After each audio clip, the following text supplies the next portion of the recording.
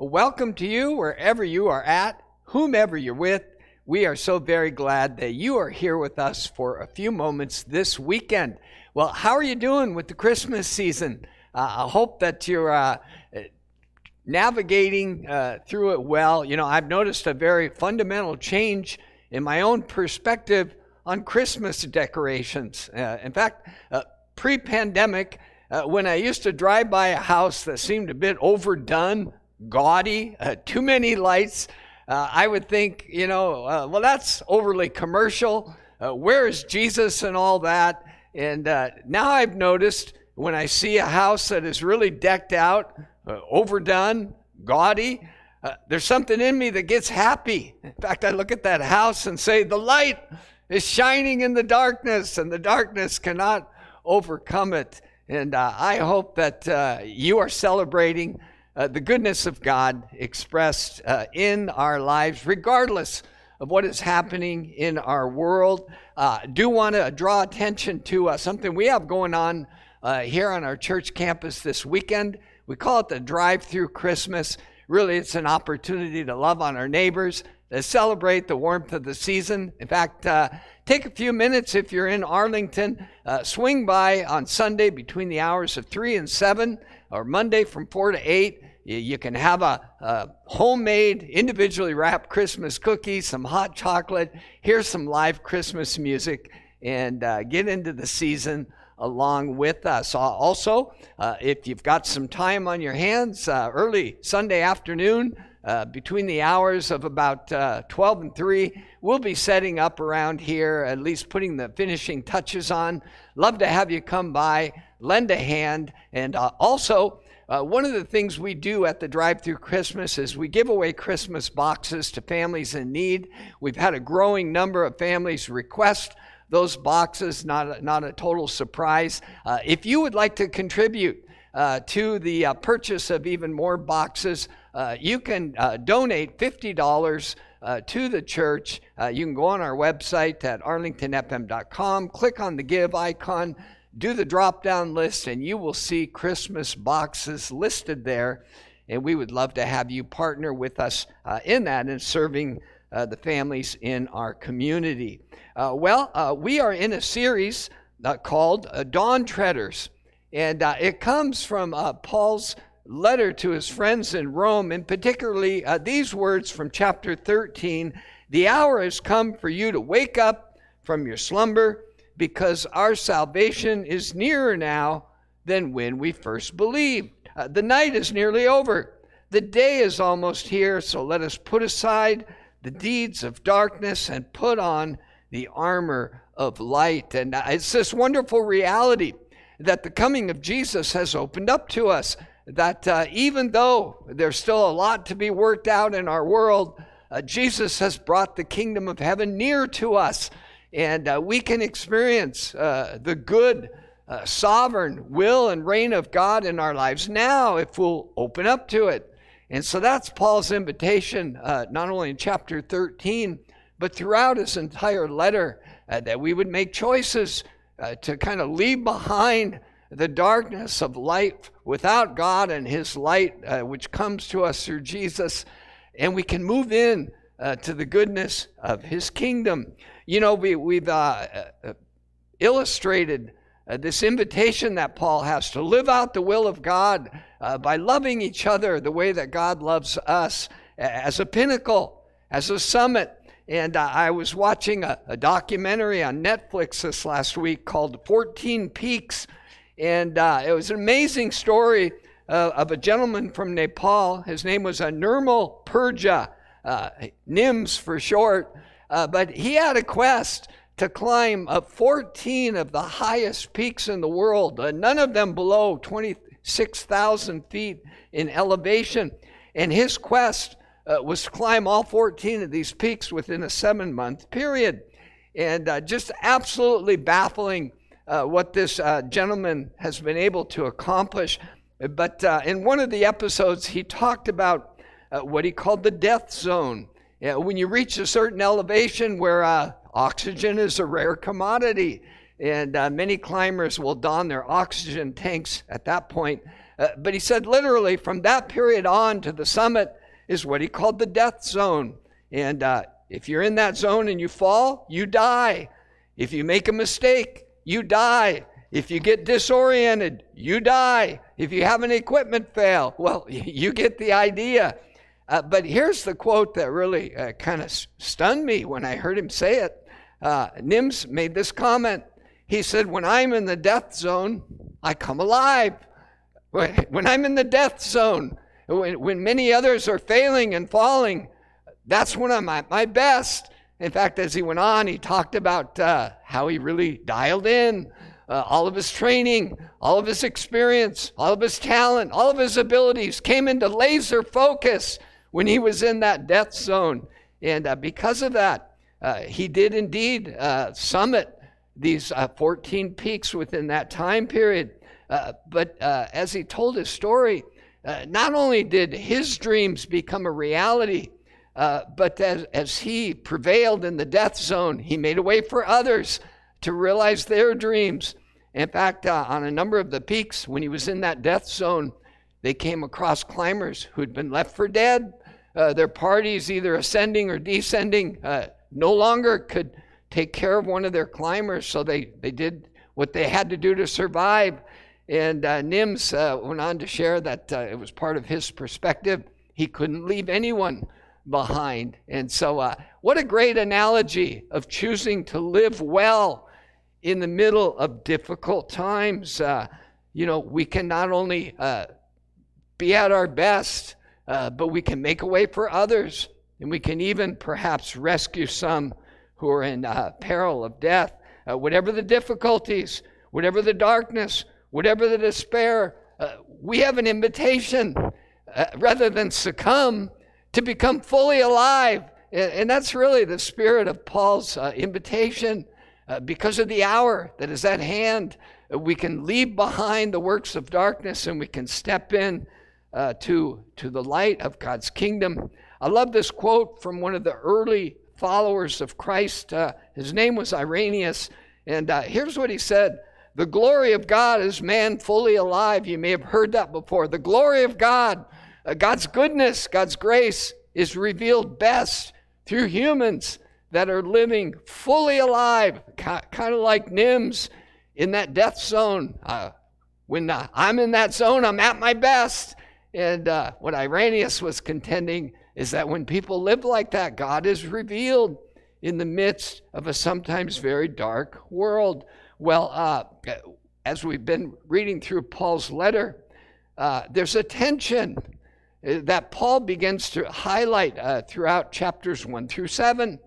And that tension is this, that though that new kingdom is here, it's not yet complete.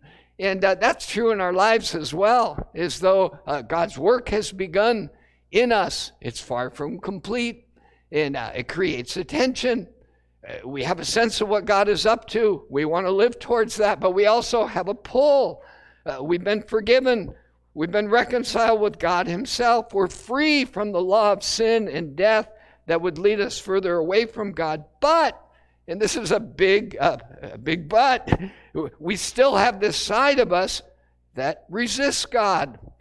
We still have a side of us that distrusts God. There's still a big part of us, even though we're reconciled to God, that believes that there's something to be gained in keeping God at a distance, or parts of our lives, barricading them from the influence and the leadership of God. Paul refers to that. He calls it this body of flesh that we still operate in, this body of sin. He describes that tension like this. I do not do the good I want to do, but the evil I do not want to do, I keep doing it. Can anyone relate to that? I have this desire to live a virtuous life, to live a noble life, to be absolutely in line with the will of God for me. But I also have this desire that competes against that. I was reminded of what Jesus said to his closest followers. Jesus is literally in the death zone. He's about to go to the cross. He's in the garden with his disciples, and he takes three of his closest friends, James, Peter, and John. He pulls them aside and he says, look, my soul is troubled. This is hard. It's all coming to a head this evening. Stay here and pray with me. And as he begins to pray, he goes back to his three, and he finds them all asleep, and he makes this profound statement. The spirit is willing, but the flesh is weak. The spirit is indeed willing. I know what I want to do, but there's something in me that doesn't really want to cooperate. And if you can relate to that, I want to invite you to really engage in this next section of Paul's letter, Romans chapter 8. Paul leads into it. He says, look, at the end of chapter 7, wretched man that I am, who will rescue me from this conflict, from this body that I have that is subject to death? And then his exclamation, thanks be to God, who delivers me through Jesus Christ our Lord. And we might think, yay, mission accomplished. I've been delivered from this body that resists the will of God, and now I'm completely available to live out God's good and perfect will. But that's not the reality. The reality is we have been liberated. The new kingdom has arrived. But, Paul says, so then, here's where we live. So then, I myself, in my mind, I'm a slave to God's law, a willing slave. I want to obey and align with God's best for my life. But in my sinful nature, I'm a slave to the law of sin. That's a very real tension. That's the death zone. And you might say that each of us have to navigate that.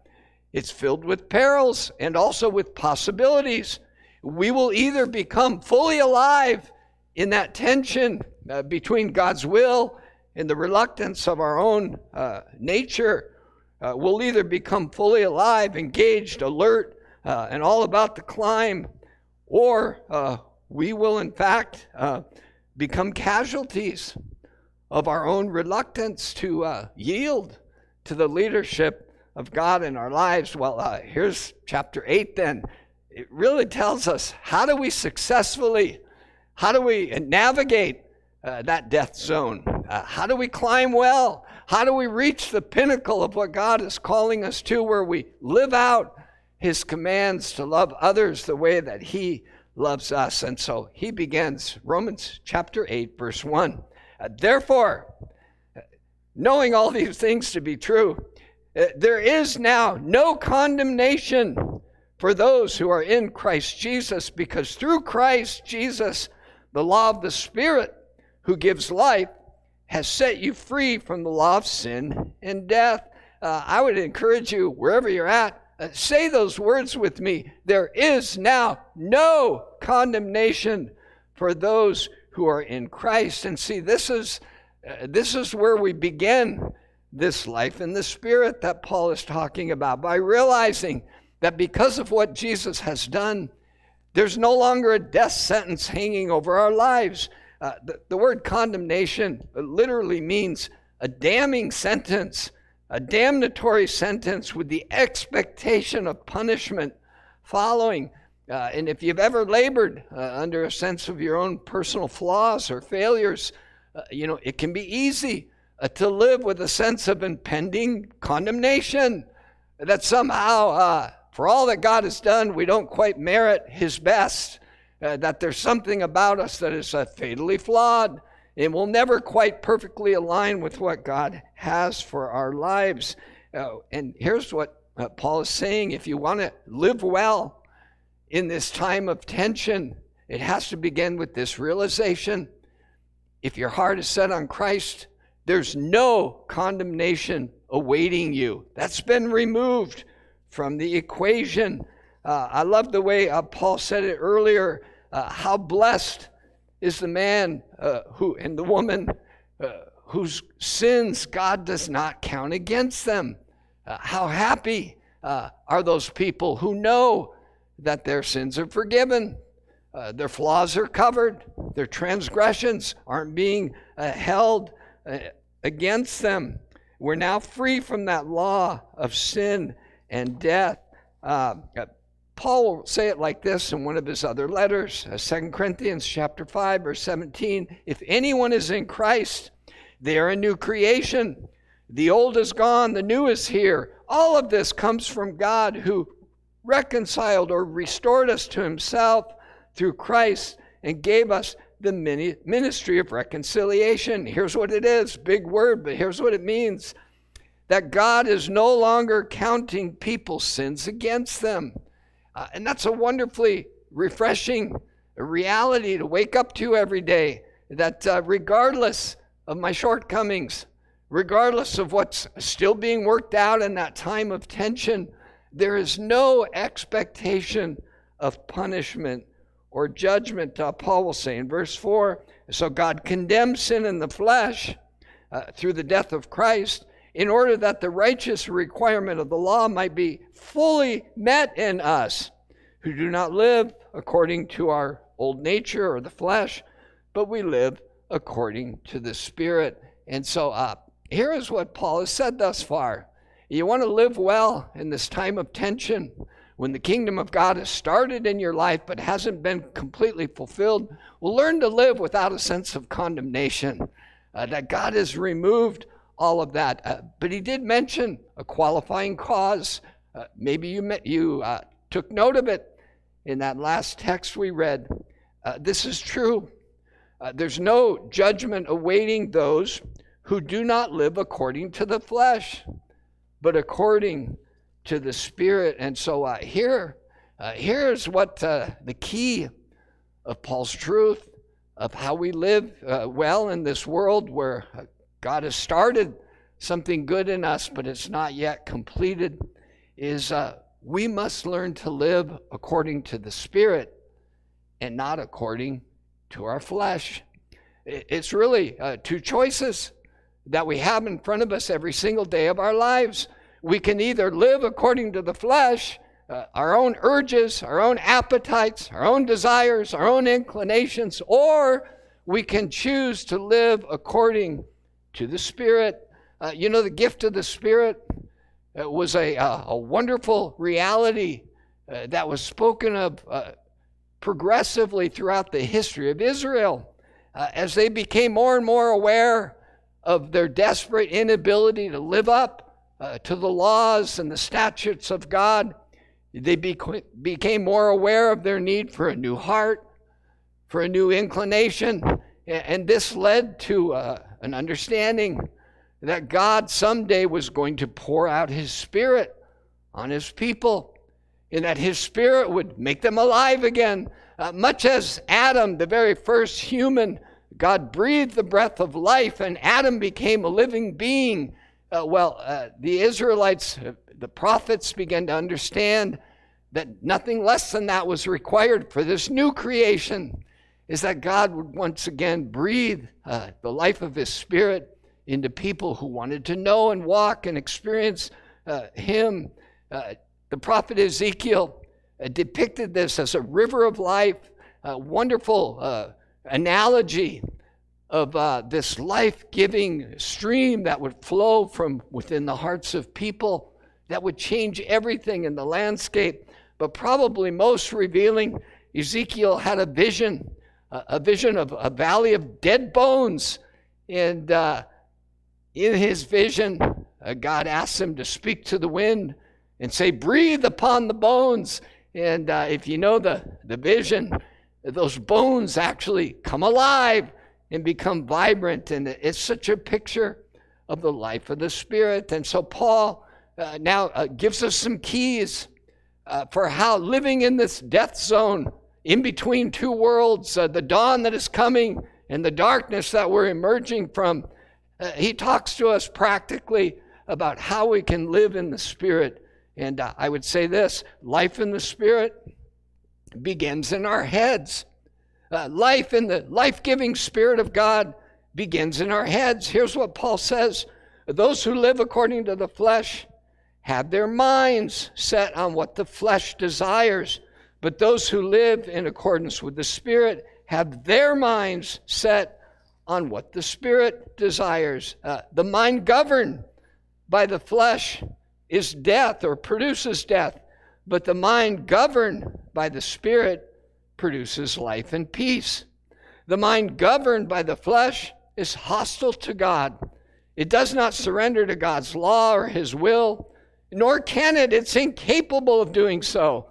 And those who are in the realm of the flesh cannot please God. Now, let me remind you, these are words Paul is writing to believers, people who've set their hope on the coming of Jesus Christ, on his death, his resurrection.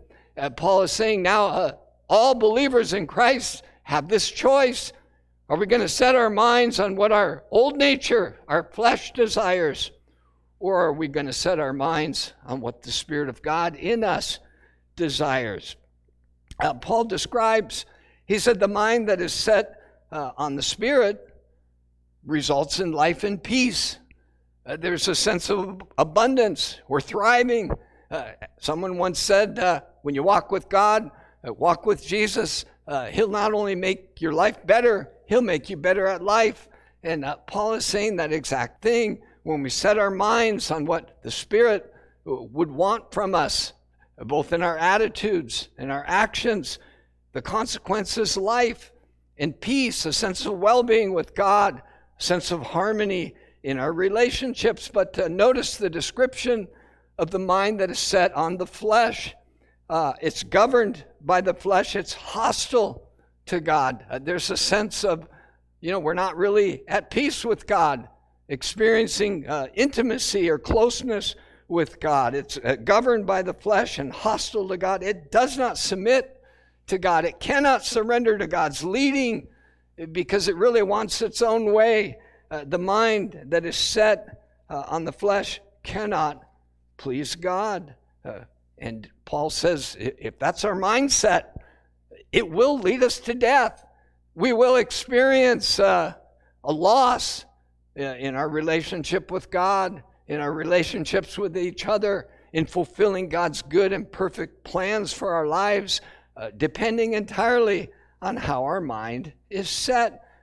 Then Paul gives the next expression of life in the Spirit. And you could say it like this.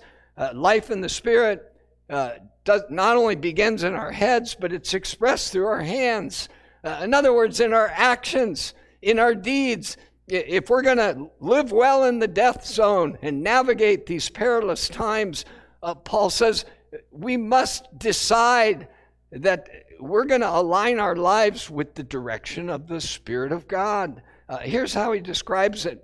He says, therefore, brothers and sisters, we have an obligation as followers of Christ. But that obligation is not to serve our flesh or to live according to its urges and appetites. For if you live according to the flesh, you will die. But if by the Spirit, now here's the contrast, it's one or the other.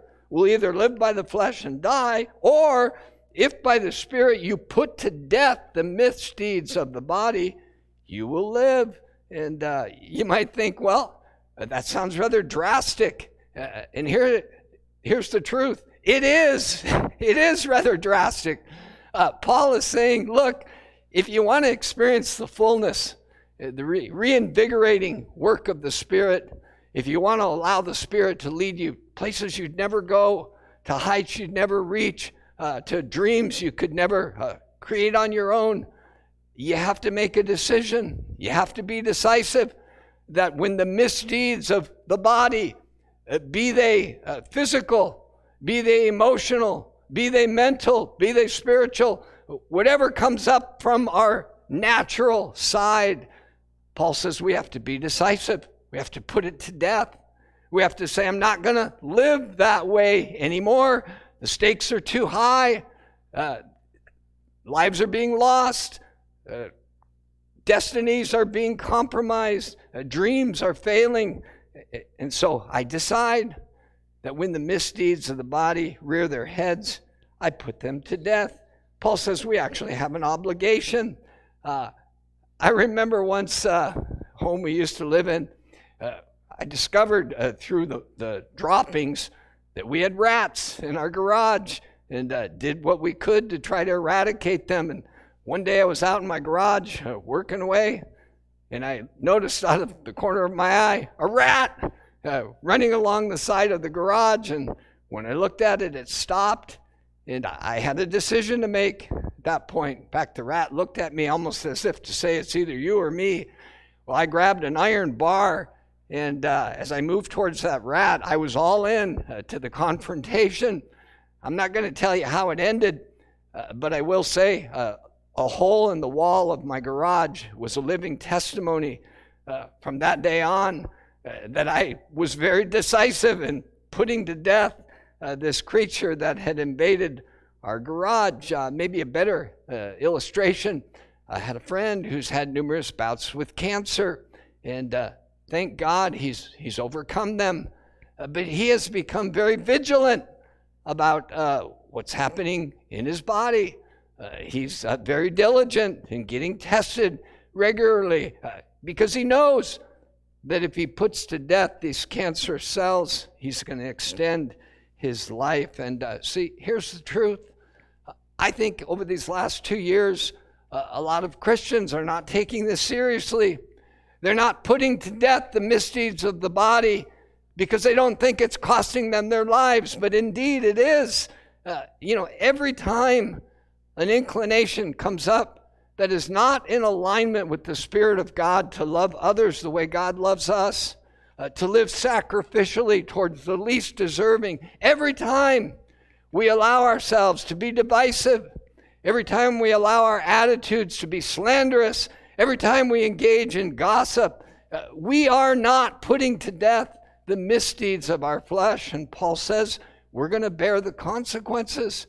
We'll find ourselves drifting from that high calling that God has for our lives. And so as Paul takes us through this life in the Spirit, this abundance, it begins in our heads with setting our minds that we're gonna live responsively to the voice and the influence of the Spirit of God, and we're gonna live it out through our deeds, our hands. We're gonna do what we can to align our conduct with the inclinations of the Spirit. But I would say this, Paul saved the best for last, because this life of the Spirit really is sustained in our hearts.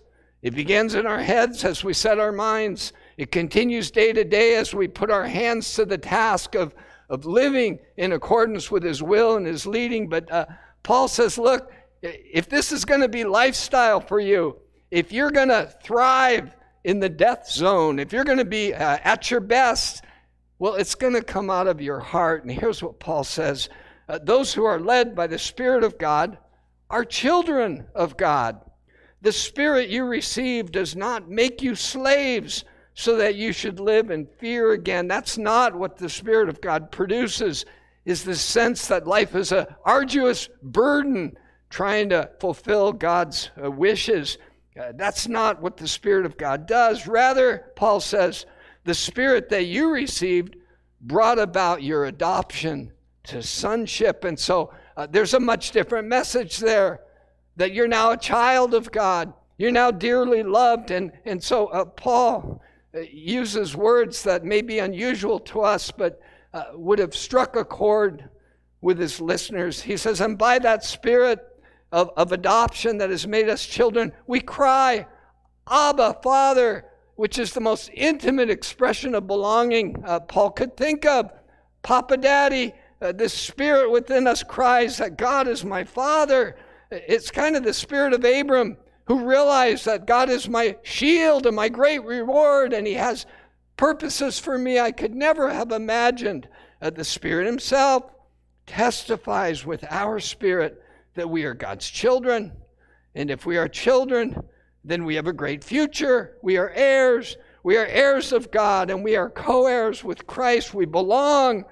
Jesus is not ashamed to call us His brethren, the Word says. If indeed we share in His sufferings, we do the hard work, we obey the will of the Spirit in order that we may also share in His glory. As I was thinking about this Spirit within us that awakens that God is our Father, that we are His children, that we are dearly loved, and we have a great future and a hope because of that love that he has for us. If you know my story, many of you know that I didn't grow up in a home with faith. In fact, quite the opposite. And I was reflecting on this text and thinking back to when I was 6 years old, and my father had died a tragic death. And I remember this time of year, winter time, Christmas season, out walking the streets of our upstate New York neighborhoods. And my older brother and I, with other friends, singing Christmas carols. And literally, we had no idea the message we were proclaiming as we sang. It came upon a midnight clear in old little town of Bethlehem. And I fast forward 15 years later, when at the age of 21, I became a follower of Christ. Similar time of year, walking the streets with my young adult friends, singing songs like Old Little Town of Bethlehem, and realizing that I was a child of God, and that God was working in my life, even in those dark times when I was a small child, fatherless, trying to cope with the harsh realities. And it's that Spirit of God that awakens that realization that because of our association with Jesus, we have now become God's children. I was thinking this time of year, so much of the core of the Christmas message revolves around this theme, God with us. In fact, Emmanuel literally means God with us. And I love the way John's gospel introduces the good news. It says that the Word of God became flesh and lived among us. And that really is the clearest message of Christmas you will ever hear. That is the essence of Christmas. The Word of God became flesh and dwelled among us. And it's the gift of His Holy Spirit that allows that to become real in our lives. As we set our minds on the things that the Spirit desires, we experience the presence of Jesus.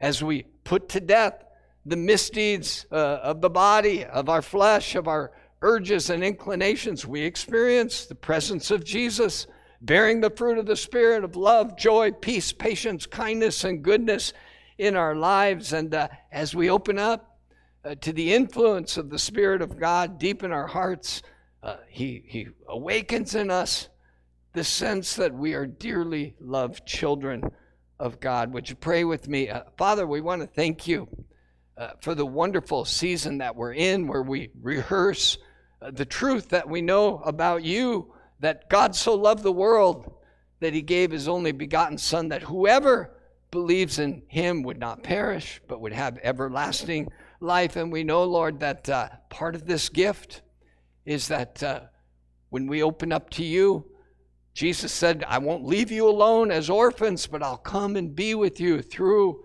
my Spirit. And we would just pray right now, God, as we're navigating life. Some of us maybe feel like we're in the death zone. Things have gotten hard. Circumstances are difficult. Lord, would you bring us back to this truth that the light shines in the darkness, and that your presence comes to dwell with us. I love the message of the manger. Doesn't matter how humble, doesn't matter how lacking in beauty and perfection. If there's a place for you, Lord, you come in your glory, makes its way into that place. You become flesh once again and live within us. And Lord, may we have that kind of availability, that kind of openness in our hearts to your Spirit. Lord, if there's anything in our minds that is distant from you, that is reticent to open up to your influence, that feels as though somehow we're going to miss out on life if we yield to your leadership, Lord, would you banish that? Would your love displace that attitude in our hearts and that resistance in our minds? And Lord, we would realize no one loves us as you do. No one has a greater purpose and plan for our lives than you. And why would we not yield to your loving, guiding influence And maybe you're hearing these words today and you realize you've never made your heart Christ's home, but you know you want that. I want to lead you in a prayer. You can just agree with me in your heart or pray it out loud. Lord Jesus, thank you for the gift of Christmas. Thank you for what I've heard, that the Word of God became flesh and lived among us. And Lord, I want you to live in my life. I want you to live in my heart. And so in simple faith, I ask you to come. Lord, my life feels like a manger at times, but thank you for the testimony that you really don't care about the circumstance. Really what you care about is the openness and the availability. And so, Lord, come into my life. Thank you for forgiving me of my sins. Thank you for not counting my transgressions against me. Teach me now how to live in that tension of being a new creation in you, but still having a lot of work to do. Send your Holy Spirit and allow me to begin to live life responsively to you, I pray in Jesus' name. Amen.